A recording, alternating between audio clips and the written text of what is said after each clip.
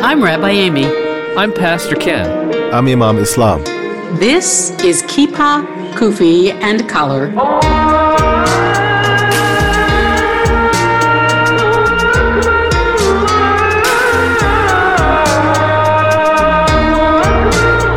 Today, we're honored to interview best-selling author and Vermont resident Chris Bohjalian.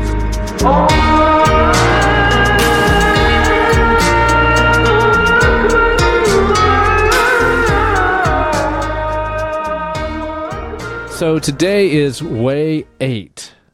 Stand by others who are suffering, even though they brought the suffering upon themselves. Being an ally to someone, even when the someone is at fault. So whatever let's just, that means. Yeah, let's just take the first 3 words, stand by others. I think the most profound and most memorable are when we know that we share some responsibility for whatever it is that we're suffering from. That's hard. So to have somebody who stands by you during that is the most important kind of compassion. I have a memory of the opposite. A buddy down the street named Bobby. He and I were friends, and I went to a private school, a fundamentalist religious school, and he went to the local public school. And we were walking one day, and this little punk who was about my age was like, I guess we were in 4th grade maybe. And so this 4th grader and like 4 or 5, 6 or 7th grade kids were with him. And he wanted to fight me. Just to fight. He just wanted to have a fight. Just needed to fight. So he just wanted to fight. And I'm like, you got 4 or 5 kids who are significantly like they're a lot bigger. There's no way I'm fighting you. I'm not fighting you anyway, but there's certainly no way I'm fighting because it doesn't matter what's going to happen. They're going to beat me up if you don't. And my buddy knew him from school, and at one point he said, "This guy's a chicken." And he looked at my buddy and he says, "Are you friends with him?" My buddy said, "No, I'm not friends with him." Wow. And that was the first time I really realized it's like, oh, people don't always stand by people. And I remember that. I mean, that was a long time. That was a long time ago. But I remember what it felt like. I remember where I was. I remember I was wearing my favorite Dallas Cowboys jacket. I mean, I remember all those things because. So were you a friend with him after that? You know, it never was the same. I wouldn't expect it to be the same. It was never the same. I wouldn't talk to him if I was you. I think I talked to him because most of my friends were at school, and when I was in the neighborhood, there were only I think he was one of those kids that you couldn't. That was part of the deal, but I knew where he stood, So I think this is how we learn sometimes. When there's a saying in my culture saying that you get to really know people at the time of distress. At the time when we need them the most, that's when you get to know the fabric of people. Because at the time of joy or the time of ease, everyone will be your friend. Yeah, right. Or when things gets a little difficult or tough, that's when you really get to know the fabric of people. That's why we should appreciate sometimes the hardship that we are inflicted with. Sometimes we don't actually appreciate. Some of us don't appreciate that when they go through hard times. The hard times actually is like like the filter that filters out all the fake ones and leaves the good ones with you. Yeah. Amy, what's been one of your experiences of either somebody standing by you or you finding the right time to stand by somebody? Well, I think that many of us have a hard time admitting when we've fallen short in our own behavior or done something that has really brought pain to either ourselves or to others. So there are many, many stories that are floating around in my mind as I think about this question. But I suppose the one that comes to mind most powerfully for me was in my family. My older brother in high school he fell in with a bad crowd. He became kind of the leader of the bad crowd. He fell into some really self-destructive behaviors and was going to be expelled from high school. Wow. It was really bad. And somehow my father managed to convince the high school to let him do a work study thing, like half a day at the office and half a day at vocational VOTech school. Yeah. And so he spent half the day at my father's office, so he was supervised. It meant separation from his friends, his social circle. It meant a certain amount of embarrassment and shame for him. Yeah. And a lot of loss. And it was really, really hard. And the role of of us in the family was to be present so that he could get on the other side of that. And did he? He did. I think for the rest of his life, he died at 53 from a heart attack. But he did not have a chance to fully fulfill himself in life. But he did have, he had a family, 3 kids. He did have a sense of trying to repair and to make good after that. And was he your older brother? Or Yeah. Mm-hmm. So how did it feel for you being a younger sister to be the one to kind of stick up and stand by for him in that? I think it was meaningful. It's a meaningful role to have. When he had been going through all that rut stuff, he wasn't particularly kind toward me. Yeah. But when he needed support, that was a much easier place for me to be. Yeah.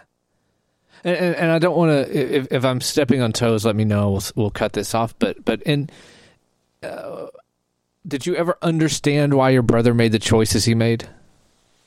That's a long story. Okay. I mean, yeah, it's understanding is probably not the right word. Theorizing. Yeah. So, but you stood with him anyway. Yeah. Like that's sometimes standing with, I think, supersedes even understanding. Yeah, it does. It's just a choice you make. It's a simple choice that I'm going to not abandon this person no matter what. That's pretty powerful. That's pretty powerful because that's saying that it doesn't depend on my intelligence. It doesn't depend on my skill. It doesn't depend on my money. It depends on just my choice. Yeah. And those are not easy choices to make in our relationships that aren't the closest and most fundamental to our lives. Right. It's much easier to say, oh, that's too hard. But that's really where the rubber meets the road in terms of our ability to live in a society that has compassion and love. I lived at one point in my life in Minnesota. I was actually working in a small, tiny convenience store. I was owned by my friend. I was helping him out at nighttime. I was doing I was going to school at that time, so I was working part time. So the store was done downtown. And there was a homeless person, African American gentleman, homeless, and he's always going around the nightclubs when they come out and then ask people for money. And he's always come to our store. He's like our store was like his station, his resting station. He comes there, he uses a sink, he washes his hand, and then sometimes we chat together. So like, why don't you work?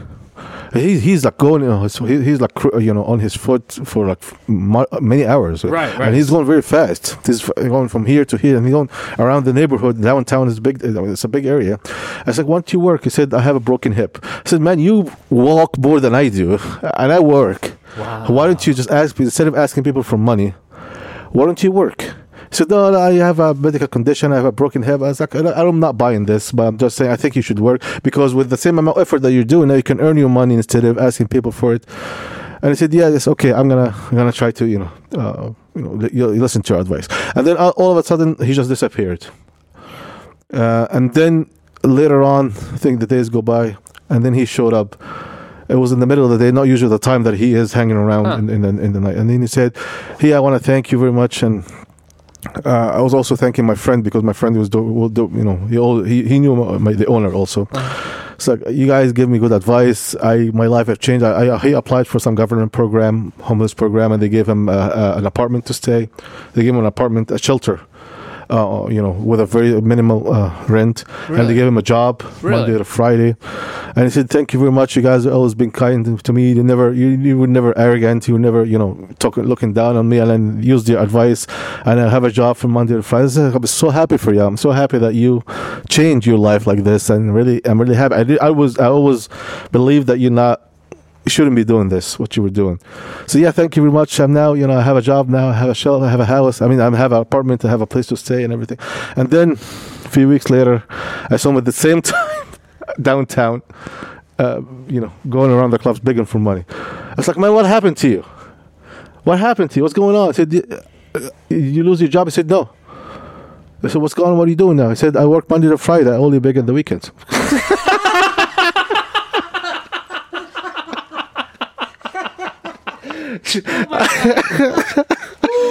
So I thought that story was going to go about 10 different ways, but not that way. That is hilarious. So it's not about this. Sometimes it's not. So you tell me what to say. I just like you now. I fell on the floor laughing. So everything is fine. That's the hardest working guy in Minneapolis. He works and he's in Minneapolis. He works. He has a place to stay. He can't stop. He can't help but stay at the house in the weekends. He has to go. That's amazing. Wow. So I was struck. Like, there's so much in that story. That's a great story. I'm struck by the fact that he actually changed his life. Like, I didn't expect that to happen at all. See, he was under the impression that it will never get better. He tried to work, and because he's homeless, no one is giving him a job. And he managed to apply for, a program, a state program that was there, and he applied, and he got approved. And they gave him a job and a place to stay. But he needed somebody to say, "You can do better. I believe in you that you can do better." And he did that. And he came to thank me for that. And you were that's really the most important part of it, is that you demonstrated that you believed in him when you did that. Because he said, "You didn't look down on me," right? It would be easy to patronize, to be like, "What are you doing, you bum? You need to get a job." But to say, "I know you could get a job. You totally could get a job. You should get a job." Like, that is being an ally. Yeah. And then what he does with that is hilarious. That's wild. Yep. If I could just redirect us back to our initial question, which, do we not have any more time? Our initial question was about being present for and supportive of a person who's done something or is doing some things that are self-destructive or not helpful to themselves. That's our initial question, right? Mm-hmm. So I think this comes up as we see people aging or becoming ill and not accepting the kind of lifestyle changes or outreach that would help them because they are having trouble accepting the condition that they are in, whether it's a condition of aging or a condition of illness, and it becomes a self-destructive pattern. The car is one really big example of that. That's right. Wow.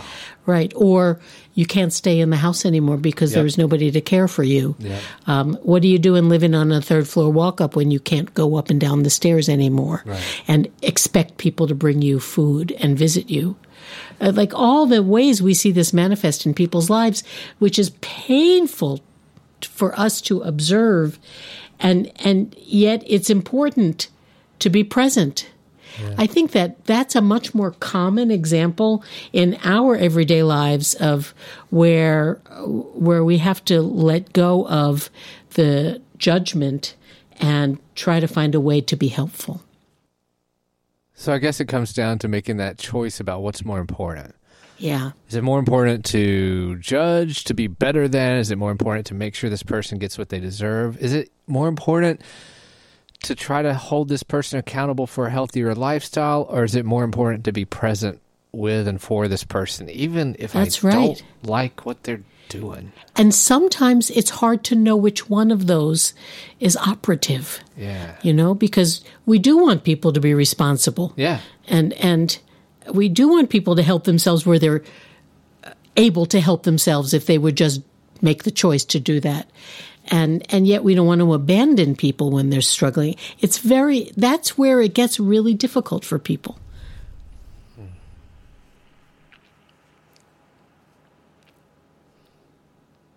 And with that, good luck to everyone out there who's... Okay, let's change the subject. Delete that. No, that was great, actually. That was great.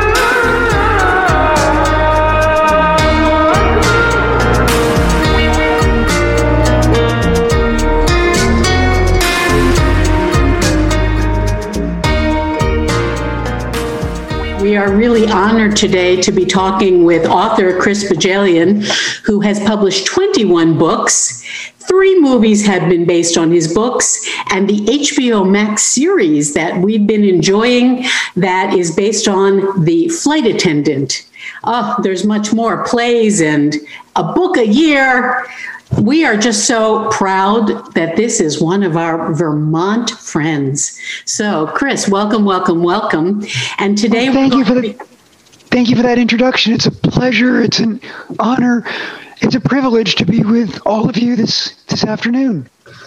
Well, we talked just a little while ago with the 3 of us about different times when we've had folks stand by us, when we've stood by others, particularly when maybe it's a hard thing to do. And I was thinking about, writing is a hard profession to get. Professional writing is a hard thing to get into. Were there people who really stood by you and showed faith in you when you were starting out? There were. You're talking to a guy who managed to amass 250 rejection slips before I sold a single word. wow. That's a book. I just graduated from college and I was sending all of these short stories to the New Yorker or the Atlantic or Harper's and being summarily and consistently rejected. And among the people who certainly stood by me was my lovely bride. We were newlyweds at the time. Wow. I was commuting to an ad agency in New York City and writing from 5 to 7 a.m. in the morning and Monday and Tuesday nights when I would return home from work. And, when I finally sold a story and when I finally sold a book, she was always there. And then, and then there were the dark days in Vermont. And when you have dark days in Vermont, given the fact that in the winter, like right now, the sun sets at about 1 PM. Right. The gloaming comes early. And in the early 1990s, I remember one month we sold all of our dining room furniture so I could pay our health insurance. Wow. Another month, we sold all of our living room furniture so we could pay the mortgage. But my wife never, ever lost faith in what we were trying to build. Wow. No offense, but why not? There were a couple of reasons. First of all, because she's an artist, too. Victoria Bloor is an immensely gifted fine art photographer, and so she knows how difficult the arts are.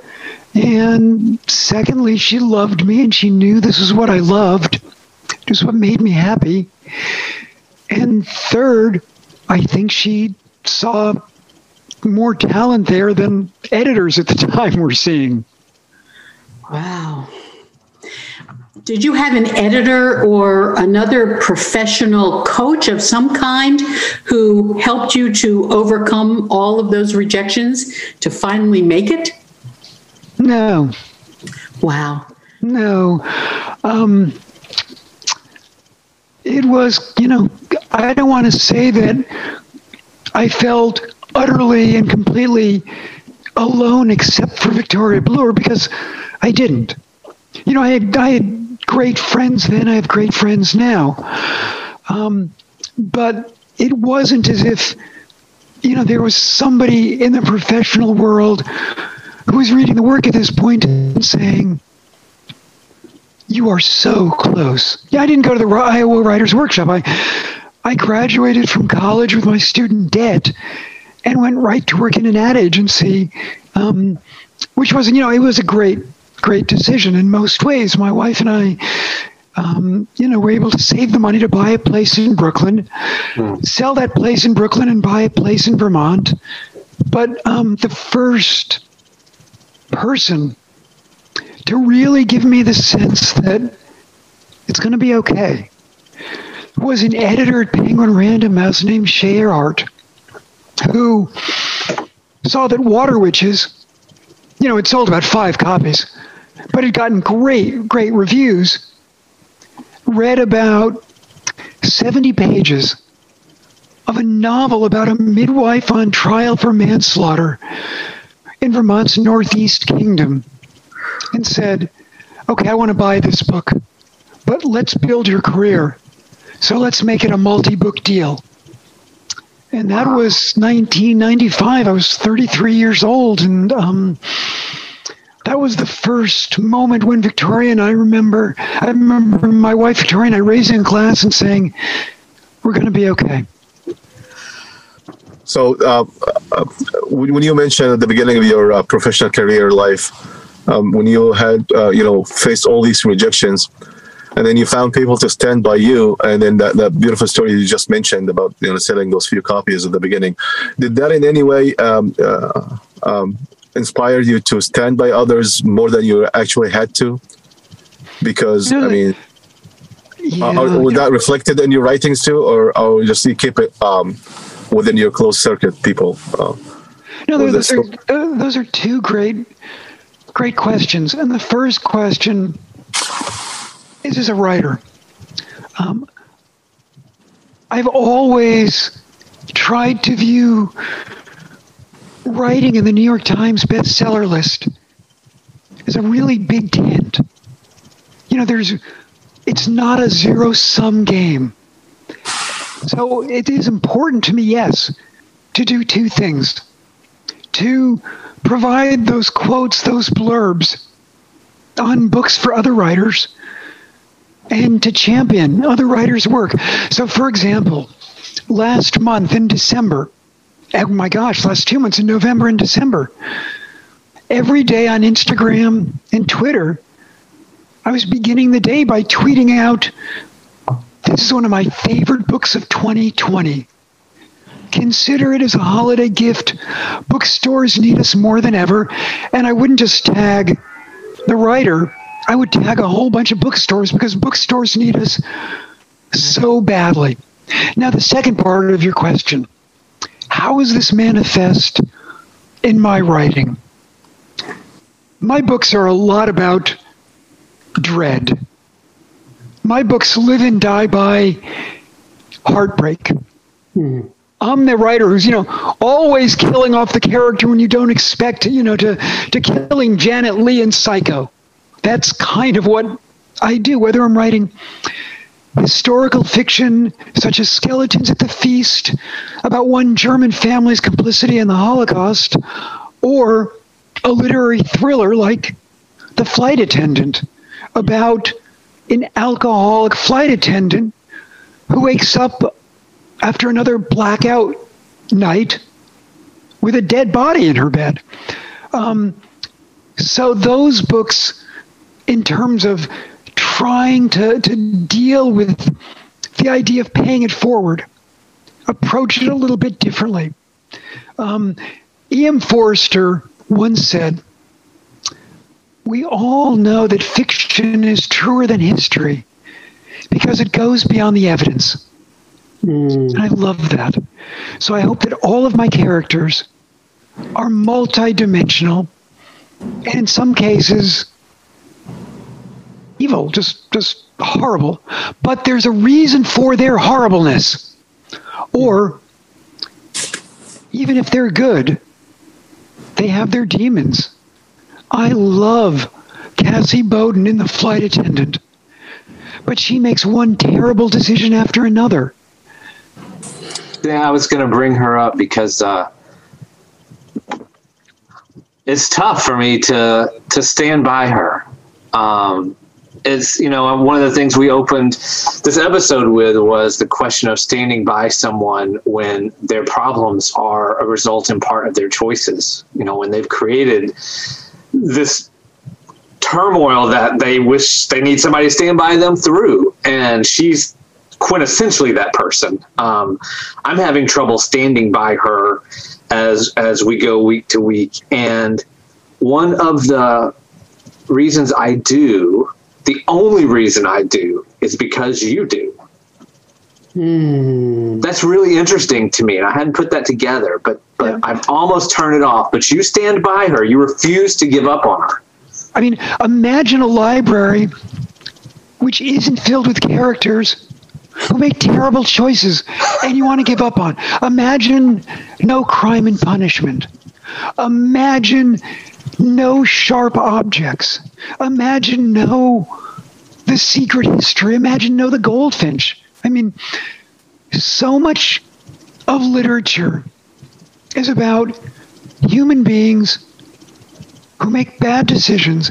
And one of the things that I love in the novel, The Flight Attendant, and in the TV series, The Flight Attendant, is the character Ani Muradian, who is Cassie Bowden's lawyer and stands with her.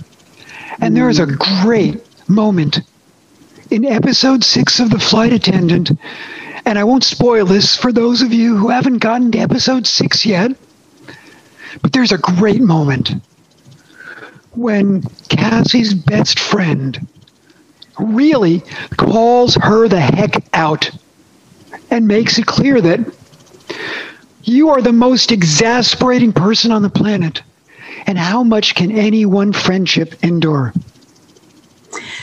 So in so many ways, fiction is real life, right? It's a mirror held up to us. That's beautiful. Everybody makes bad decisions, some people more than others, but fiction helps us to notice that. And in fact, even in our sacred texts, when I think about some of our biblical heroes, they are extremely flawed. And yes. Sometimes you're just like, oh my God, how'd you do that? Yeah. And it is what they learn and what they do together that creates a new reality. So I was going to ask you about examples from your writing. The one you just gave sort of opened that up. Examples of where we can see the possibility of us standing by others. And you've just named one. Do you have others? Sure. John Gardner, great teacher of writing, great short story writer, taught at Breadloaf for years.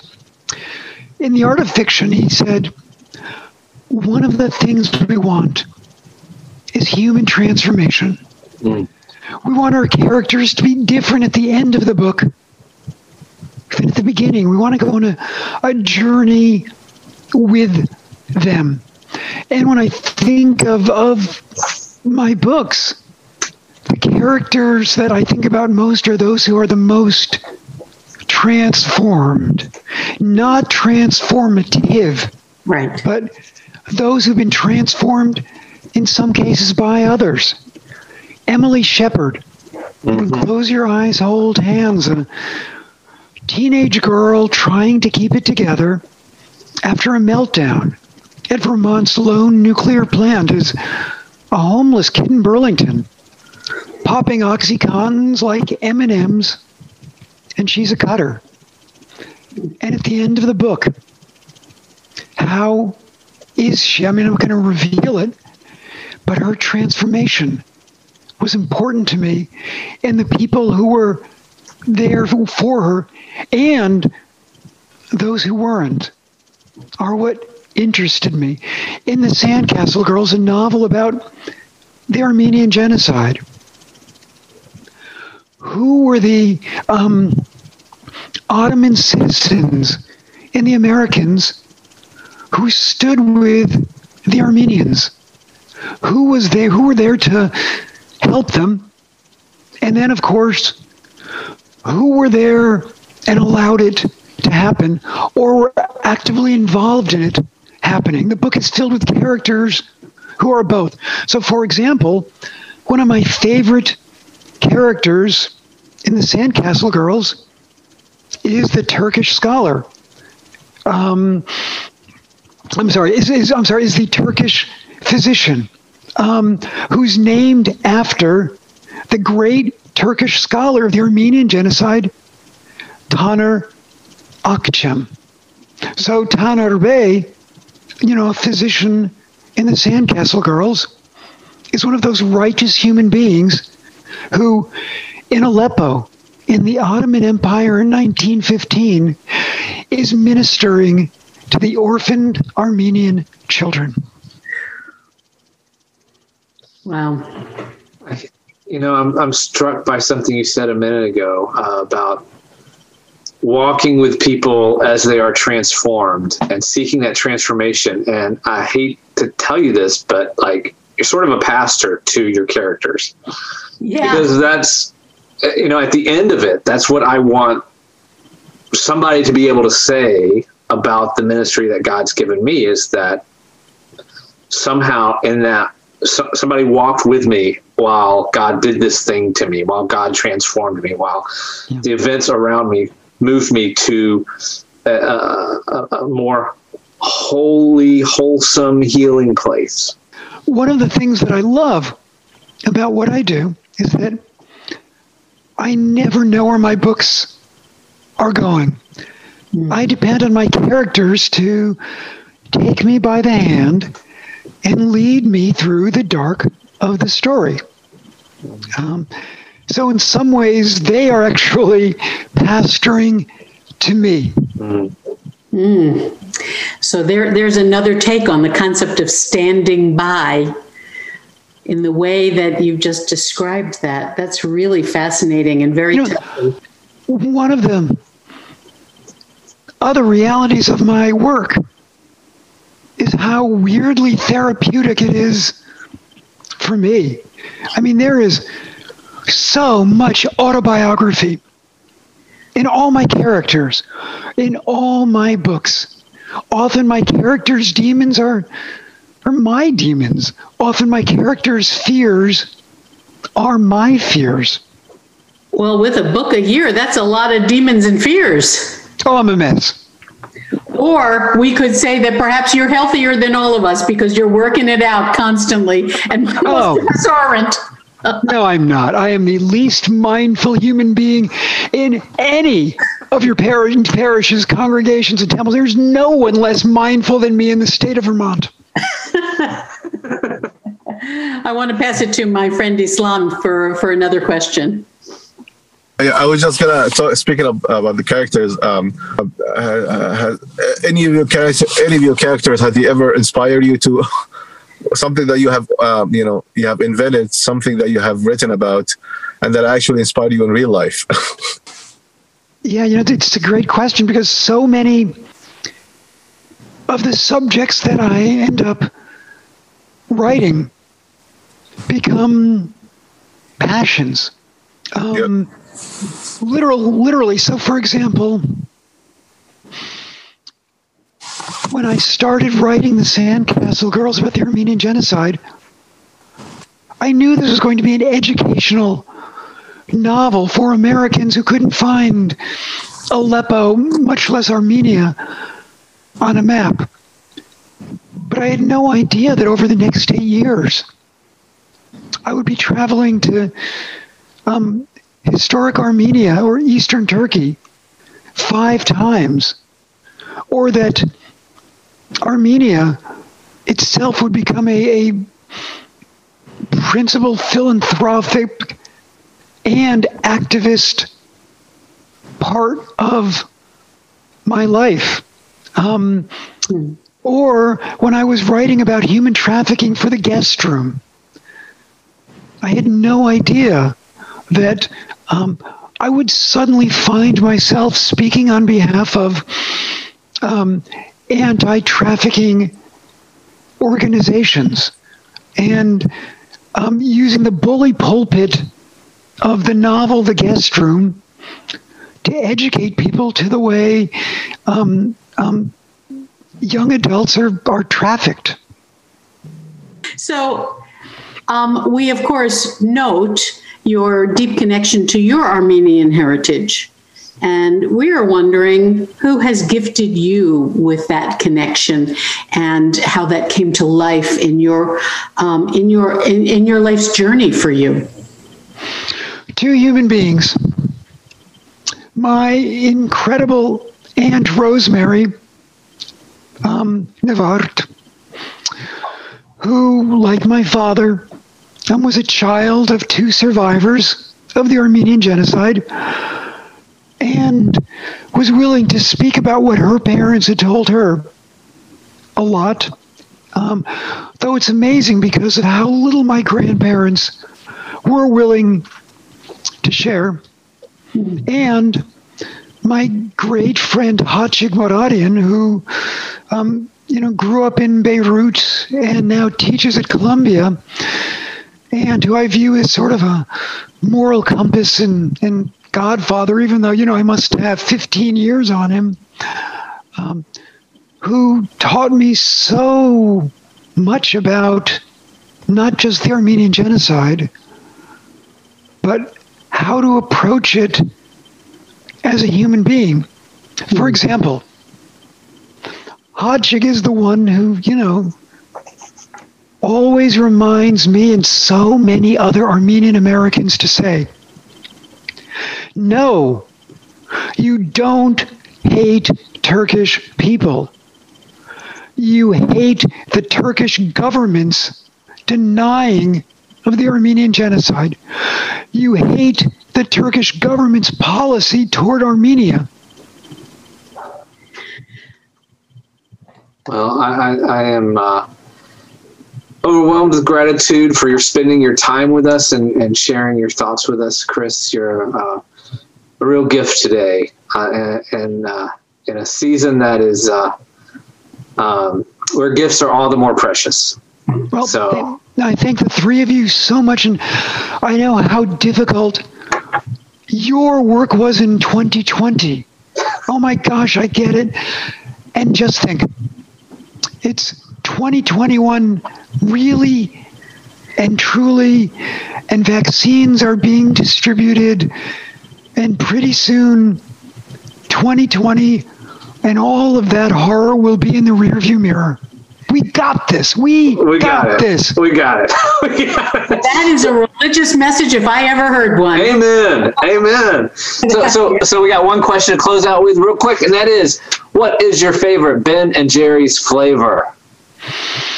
Chubby Hubby. There we go. That didn't take long at all. Such a pleasure to get to talk with you. Thank you so much. We hope we get to have some ice cream with you sometime next year.